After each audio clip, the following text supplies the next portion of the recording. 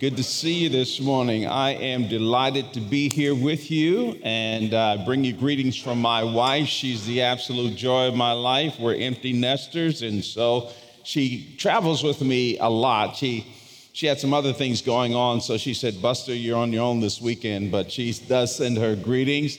We will celebrate our 53rd wedding anniversary here in a couple of months, and yeah. She deserves combat pay for being married to me that long, yeah. We met in college, my high school sweetheart. This is the summer between my freshman and sophomore year. 2 weeks before I came back on campus, my high school sweetheart kicked me to the curb. Can you imagine somebody getting rid of all of this? You say, yeah, I can see that.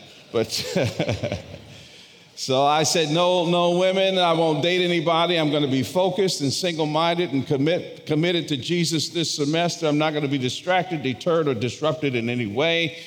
I got up off my knees there in my dorm room, walked down the street to another building on campus, mind filled with this deep-seated, stalwart, single-minded commitment to Jesus, not to be distracted or disrupted or deterred by the opposite sex.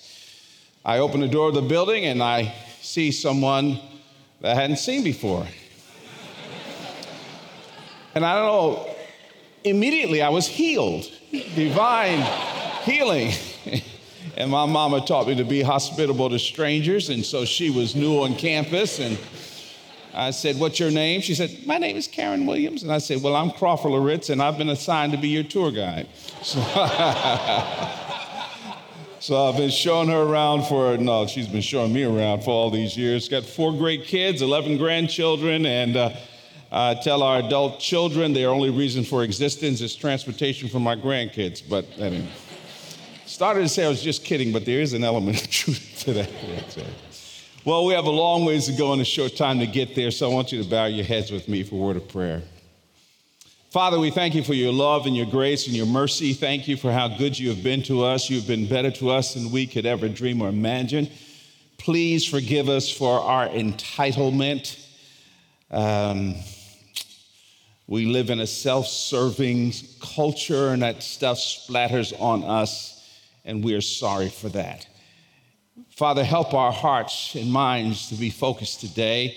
I pray that no one will be distracted by any miscellaneous ramblings coming out of my mouth, but may we see Jesus high and lifted up, speak to us, give us what we need.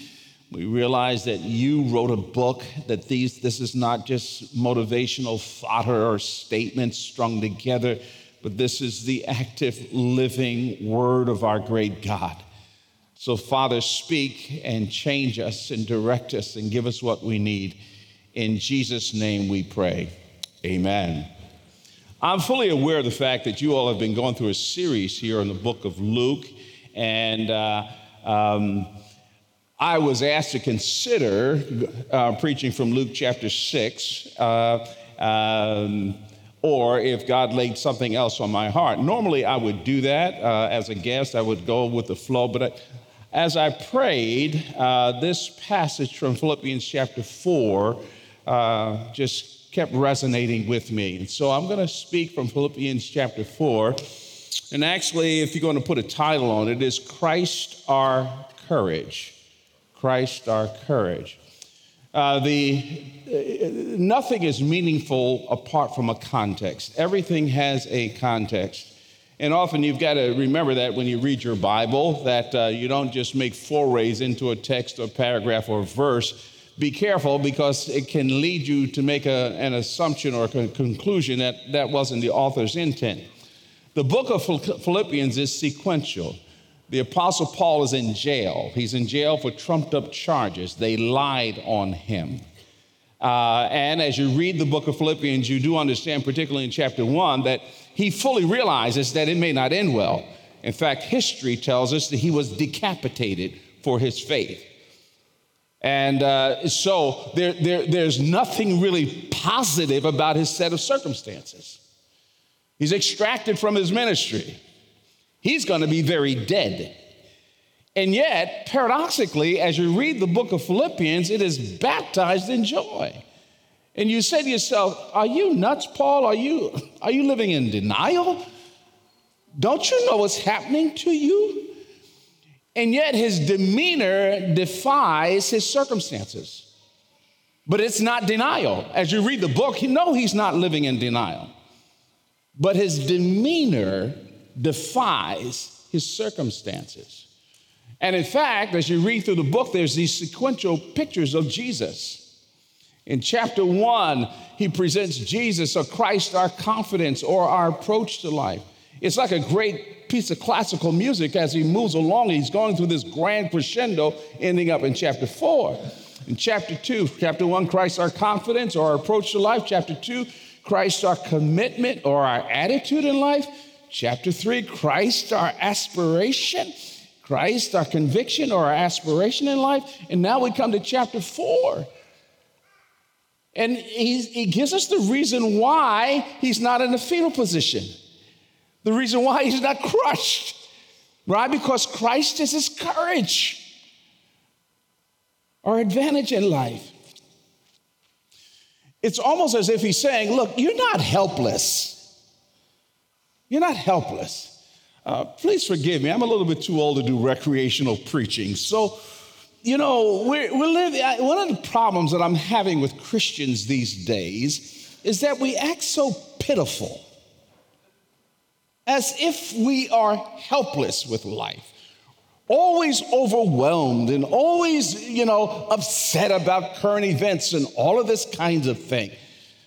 And here Paul tells us, you do have resources. And those resources are profoundly powerful.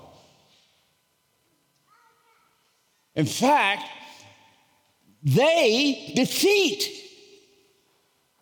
the hellacious set of circumstances in which you might be found. And this is our courage. This is our courage. And so he gives us 4 pillars of courage in Philippians chapter 4. And as you read through the text, they're obvious. They just jump right out at you. And I'll mention the 4, hang a little meat on the skeleton, and I'll be done. But he says, this is why I'm not in the fetal position. This is why you shouldn't be caved in by the bad report of what's going on around you. Why? Because you have prayer. You do have perspective. That's a choice. And by the way, you do have power. And fourthly, you do have provision. Those are yours. Those are yours. So the very first thing he says is that we have prayer. Prayer. And by the way, prayer is not worrying on your knees. Prayer is not some way of releasing tension in your life. Prayer is not a way of just, breathe. No, you're going into the very presence of God. Philippians chapter 4, verse 4, that sets it up. I'm going to talk about verses 6 and 7, but he says, rejoice in the Lord always. Again, I will say rejoice. Let your reasonableness be known to everyone. The Lord is at hand. So then, therefore, he says, do not be anxious or be anxious for nothing, but in everything by prayer and supplication with thanksgiving, let your requests be made known to God. And then what's the promise? The condition is verse 6. Here's the promise. And the peace of God that goes beyond all human comprehension shall guard your hearts and your minds in Christ Jesus. You can't claim the peace until you surrender to the condition. Now, I want you to notice something very closely in the text. Paul commands an emotion. Think about that. Paul commands an emotion. In fact, he makes the assumption that your will can control your emotions. Now, we live in a culture in which we think with our feelings. We say, well, how does that happen? I thought my emotions are involuntary responses. They just overwhelm me. If something happens and I just can't help it. How can I stop being anxious? But notice he says, be anxious for nothing is stronger in the Greek text. It should have been translated, stop being anxious. But in everything by prayer and supplication with thanksgiving. Paul was brilliant. He did understand that if you decide not to do something, without replacing it with something else, that's just an exercise in futility, isn't it? You can just say, I'm not going to be anxious, I'm not going to be anxious, I'm not going to be anxious, I'm not going to be anxious. You can say it 30,000 times, but you're going to be anxious. What do you have to do? He says, be anxious for nothing, but notice how specific and intentional he is about the prescription. But in everything, by prayer and supplication with thanksgiving. I don't mean to become so granular here, but listen. He says, but in everything by prayer. The word translated prayer there implies bringing what's on your heart into the very presence of God. God is not impotent. He's not sitting around sipping Maalox over our condition. He doesn't have to get a focus group to figure out how to solve our problems. We're taking all that's in us into his presence by prayer and supplication. The word supplicate has to do with the focus, intensity, and seriousness of our prayers. Do you really mean that when you pray? Or are you just fussing with God? Are you just venting? Are you just worrying on your... Do you mean that? How serious are you?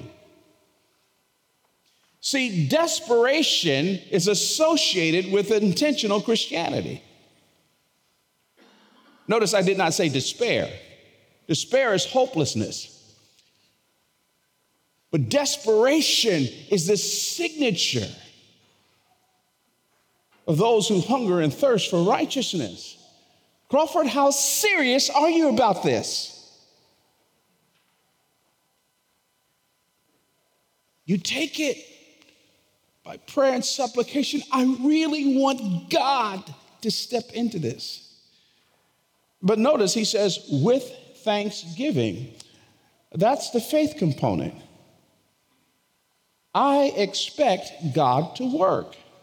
Now, the problem with us is that we get disappointed when he doesn't work the way we want him to work. That's because we have a one-dimensional definition of deliverance. But in the Bible, deliverance is three-dimensional. God will either deliver us from it, deliver us in it, or deliver us through it. We want to camp on delivering us from it. But God in his sovereignty says, no, sometimes, Crawford, I want to take you through it. Why? Because you need to experience something by being in the heat for a while, with closure being suspended, so I can prove my sufficiency and my greatness. And sometimes God says, no, I'm not going to even take it away. For the rest of your life, you're going to be in this. But I'm going to demonstrate that I'm able. So you trust him. Now the promise. And the peace of God that goes beyond all human comprehension. This is remarkable here. Just think of it. Paul says, when you do this, you decide in your mind that you're not going to let the circumstances or the things around you to control you. You defy them. You don't deny them. You defy them by bringing it to God. God dispenses his peace that goes beyond all human comprehension, shall guard your hearts. It protects you emotionally. People who know what you're going through say, you ought to have a permanent twitch. But you're not doing that. You ought to be having all these emotional meltdowns, but you're not doing that. So guard your hearts and your minds. You're not thinking squirrely, you're thinking clearly. Why? Because you prayed. Our youngest son taught me about prayer when he was 7 years old in a very real, graphic way. Let me explain this. 7 years, boy, that boy's 41 now. I'm old as dirt. Good night. My daughter said about 7, 8 years ago, my oldest daughter said, Dad, every year you got more face to wash. And I was just, that's it. Hey, it's my family ain't for the faint-hearted, brother. So I digress. So when he was about 7 years old, I was out on the West Coast. I was speaking out there. We live in Atlanta, and my briefcase got stolen. I was at the Alamo rent-a-car counter at LAX airport. Now, my wife, she gave me a hard time about this because I'm paranoid about when they travel with me. I'm always getting after them. Watch your stuff, watch your stuff, watch your stuff. And so she said, oh, did you watch your stuff? So, rough. So it was right behind my right leg as I was doing. Somebody just stole it. Well, in that briefcase, I just seen my cousin who gave me the family tree that my grandfather had written in his own hand. That was in there. A Bible that the pastor that led me to Jesus as a teenager had given me was in there. And a silver pen and pencil set that my dad had gotten when he retired. He had given it to me. He wasn't going to use it anyway, but that was in there. And on top of that, I got this thing. I don't like carrying a whole lot of stuff in my pocket. So on the plane, I put my wallet in there. And so that was gone. So I'd come back home and I had to tell the family all this stuff. But Brendan, every night before he go to bed, he was praying, Jesus, give Daddy back his briefcase. That was in September, every night in September. And then about a couple of weeks after that, I told Karen, I don't have the nerve to tell him I'm on to the next thing, okay? But the kid, I didn't want to disappoint him. He's praying every night in September, every night in October, and every night in November. And I'm just hoping that maybe this is the night, Jesus, he'll forget to pray about that. We're on to every night, the first couple of weeks in December, give Daddy back his briefcase. I said, boy, this kid is obsessed with this thing. So I get a call in the middle of December. This is remarkable. This guy in Redondo Beach, California, he calls me, and this was back in the day. I had a luggage tag on the briefcase, and he had my phone number. He calls me, and he says, are you Crawford Loritts? I said, yes, sir. He said, I'm embarrassed to tell you this. I found your briefcase behind my place of business back in September. And I just stuck it someplace and forgot about it. And I want to say I have it.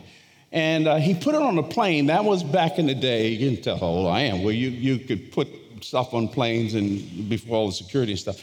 And I go to Delta, and this thing is coming off the carousel. I've got this vision of the briefcase all torn up and, all this stuff. And this ain't going to be good. He probably should have kept the thing. But and it comes around, it looks intact.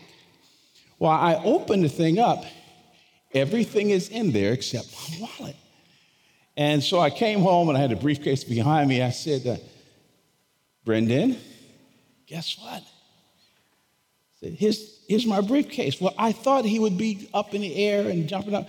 He just looked and said, Dad, I told you Jesus give it to you. And he went on. So what do you expect when you pray?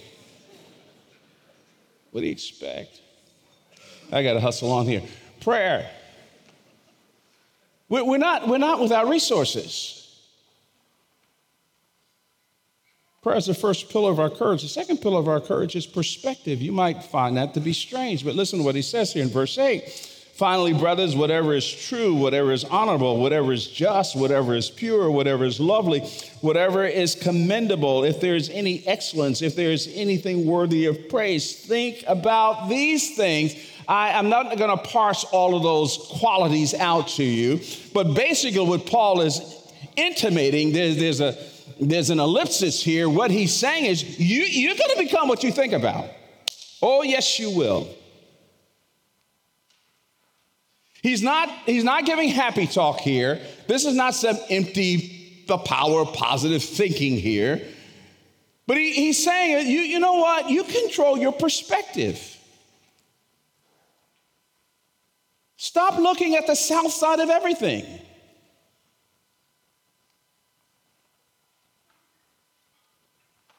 Rein in your head. As D. Martin Lloyd-Jones famously said, stop listening to yourself and begin talking to yourself. Talk to yourself more than you listen to yourself. Tell yourself, no, that's not right. Stop thinking that way. I don't have to be negative. I know I've been hurt, so I slash my expectations and reduce things down here to protect myself and all that, but that's no way to live. Your joy is a product of what you focus on. I am so done with the angry evangelical, the angry Christian. You know, I tell you what, this last 10, 15 years in this country, we've been branded by, we call it being prophetic or holding the truth. That's a bunch of bull feathers. That's not necessarily so. Is there any hope?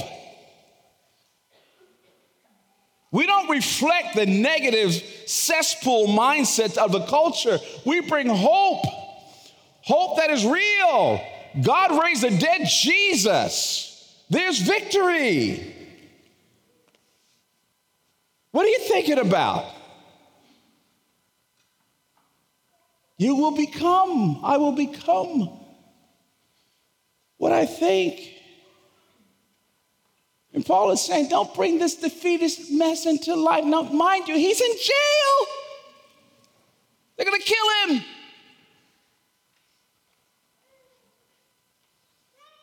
And yet he chooses to rein in his head. He's not denying the reality.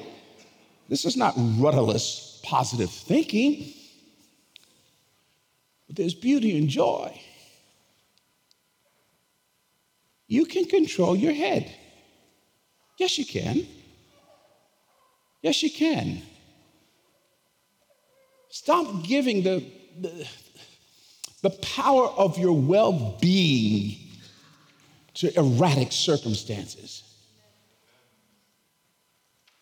Thirdly, the first pillar of our courage is that we have prayer. Secondly, you're not helpless about how you think. We have perspective. But thirdly, we have power. Now, verse 13 of Philippians chapter 4 has been misquoted and slapped on everything. And I'm going to quote the verse and I want to back it into its context. Verse 13 says, I can do all things through him who strengthens me. We do have power. Now, that verse does not mean you can do anything you want to do. I wanted to be a center in the NBA. At a cheater's 6 foot, that ain't gonna happen. I can claim Philippians 4:13 all I want. I can do all things through Christ who strengthens me, and I keep getting the ball slapped back in my face. Our son, the one I talked about, I'm picking on Brendan today, he was a phenomenal baseball player. In fact, he was my early retirement program. Then God called him to ministry. I said, are you sure? Unless he get the sign.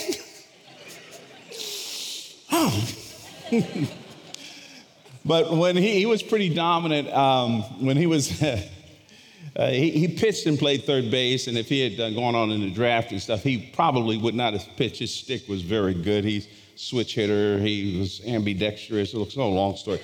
But I remember in high school, he had his cap, he wrote under the bill of his cap, Philippians 4:13. Well, Karen and I were sitting in the stands with a high school baseball game. The high school ball field of the stands right out there. He was on the mound, and he was behind in the count. And I could tell, I know my son, he was getting a little frustrated.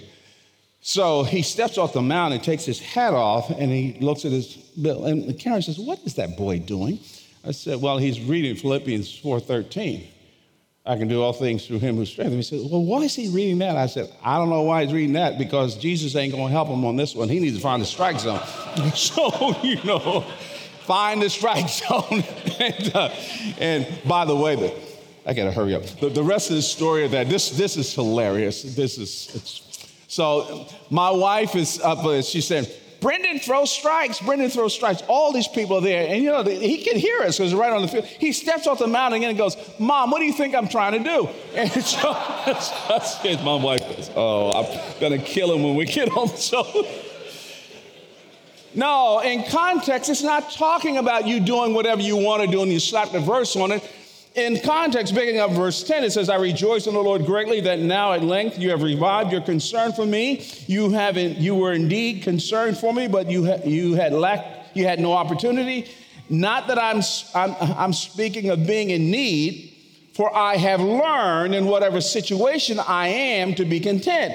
I know how to be brought low. I know how to abound in any and every circumstance. I have learned the secret of facing plenty and hunger, abundance and need. Now, verse 13, I can do all things through Christ who strengthens me. He is talking about contentment.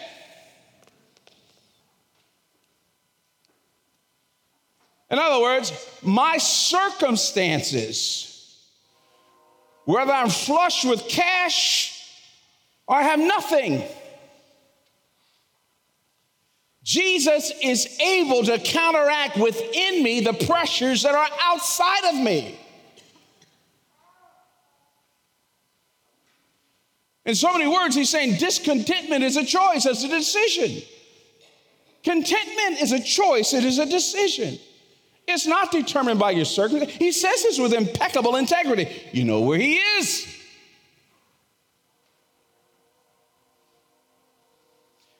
Stop procrastinating your joy and happiness until your circumstances change. You're going to be one pitiful, depressed person.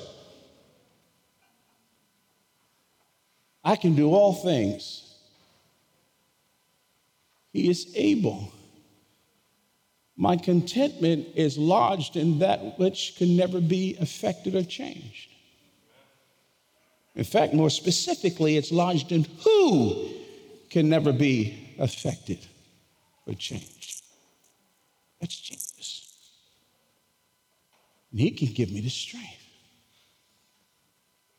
You don't have to be destroyed by what you're going through. Now, it can destroy you if you take your eyes off the Lord. Absolutely it can. But you can make it. You can make it. You can make it one step at a time. And that's what we have. First pillar of our courage is prayer. The second pillar of our courage is perspective. You don't have to think that way. Well, you don't know all this happened. Well, I know. I mean, everybody's getting dumped on. You don't have to think that way. You're not without power.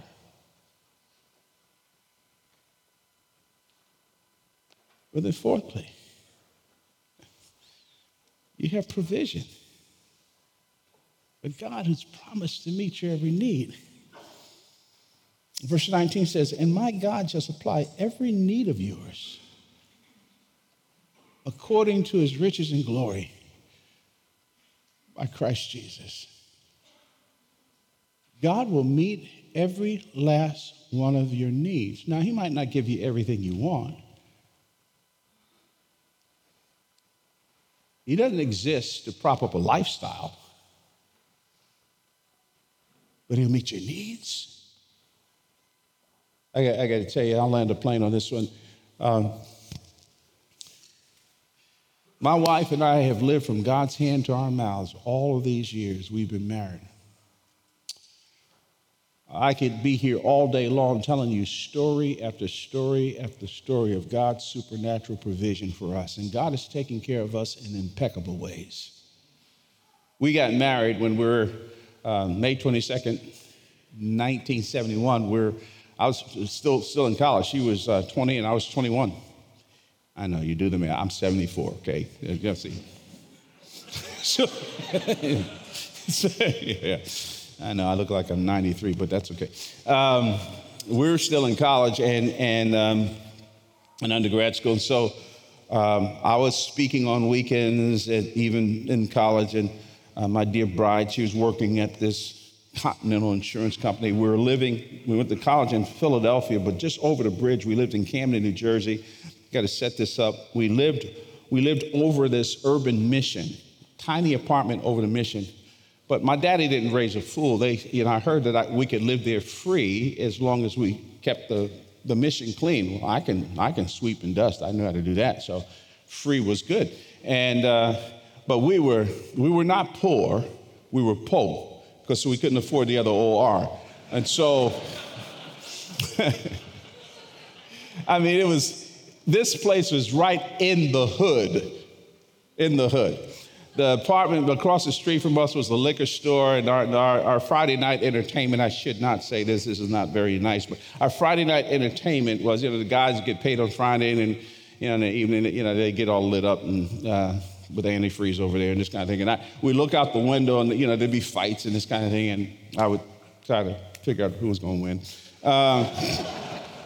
And we had a TV that didn't have sound, but you could see the picture. But in Philadelphia, there was a TV station that broadcast on the radio the TV sound. Don't ask me why, but I put that behind that. We had one station, ABC, with the sound going, so it was wonderful. So she came home one Friday. I'll never forget this, and she was crying. And what happened was that Philadelphia there was a tax that they had made retroactive for people who lived in New Jersey but worked in Philadelphia. And long story short, we had 25 cents left to live off of for 2 weeks. Now, even back in 1971, that wasn't a lot of money. So we got down on our knees. She said, what are we going to do? And we got down on our knees. I said something like, we're going to trust God, although my mouth and my heart were not lined up. So we prayed, and I quoted every Bible verse I knew on faith, and there were some verses that weren't in the Bible that I quoted that I wish were there. And I was just it was scared. So after we get finished praying that Monday, we had high-speed line, the passes that we had gotten them for the month. I could get to school, she can get to Philly. And I'll never forget, as we left the house, she said, well, I don't know what we're going to do. I said, well, I think we're just going to keep trusting the Lord. And I get on campus, I go to my mailbox there, and I open up my mailbox on campus, and there was this card that was there. I had spoken at a Youth for Christ rally in Western Pennsylvania, a couple of months before that. And one of my classmates' dad was there. And I opened a card, and he said, Crawford, I'm sorry, I've been meaning to send this to you, kept forgetting about it, and I just wanted to thank you, et cetera, et cetera. And there was a check for $250. And I came home, and I'll never forget this. When I said to her, it was as if I've never heard God audibly speak to me, but this was the closest. It was as if he said to me, this is how I want you to live for the rest of your life. If you trust me, I'll always take care of you. I will always take care of you. Our 4 children have undergraduate degrees and graduate degrees, and we have not owed a dime. They've not gone into debt. God has provided. I could tell you all about this. Trust him. He'll take care of you. He's not going to let you drown. You might get some water in your mouth. You might have to make some hard decisions about lifestyle. But he'll take care of you. This is the God that we serve. Run from this inferiority complex that has gripped much of Christianity these days. Stop viewing yourself as some parenthetical loser in an otherwise winning society. You kidding me? The God of the universe is with us. You've got prayer. You have perspective. You have power. You've got his provision. Holy Father, thank you for yourself. Even as I'm praying right now for those who don't know you as Savior and Lord who might be in this building today, I pray that they will come to know the God that loves them infinitely, the Jesus who died on the cross in their place and for their sin. And even now as I pray, may they pray, Lord Jesus, thank you for dying on the cross for my sin. I turn from my sin and trust you as Savior and Lord. Father, help us to take all that concerns us and place it on your shoulders. You are for us. You love us, and you care about us. Thank you, God, for who you are and for what you will do. In Jesus' name, amen.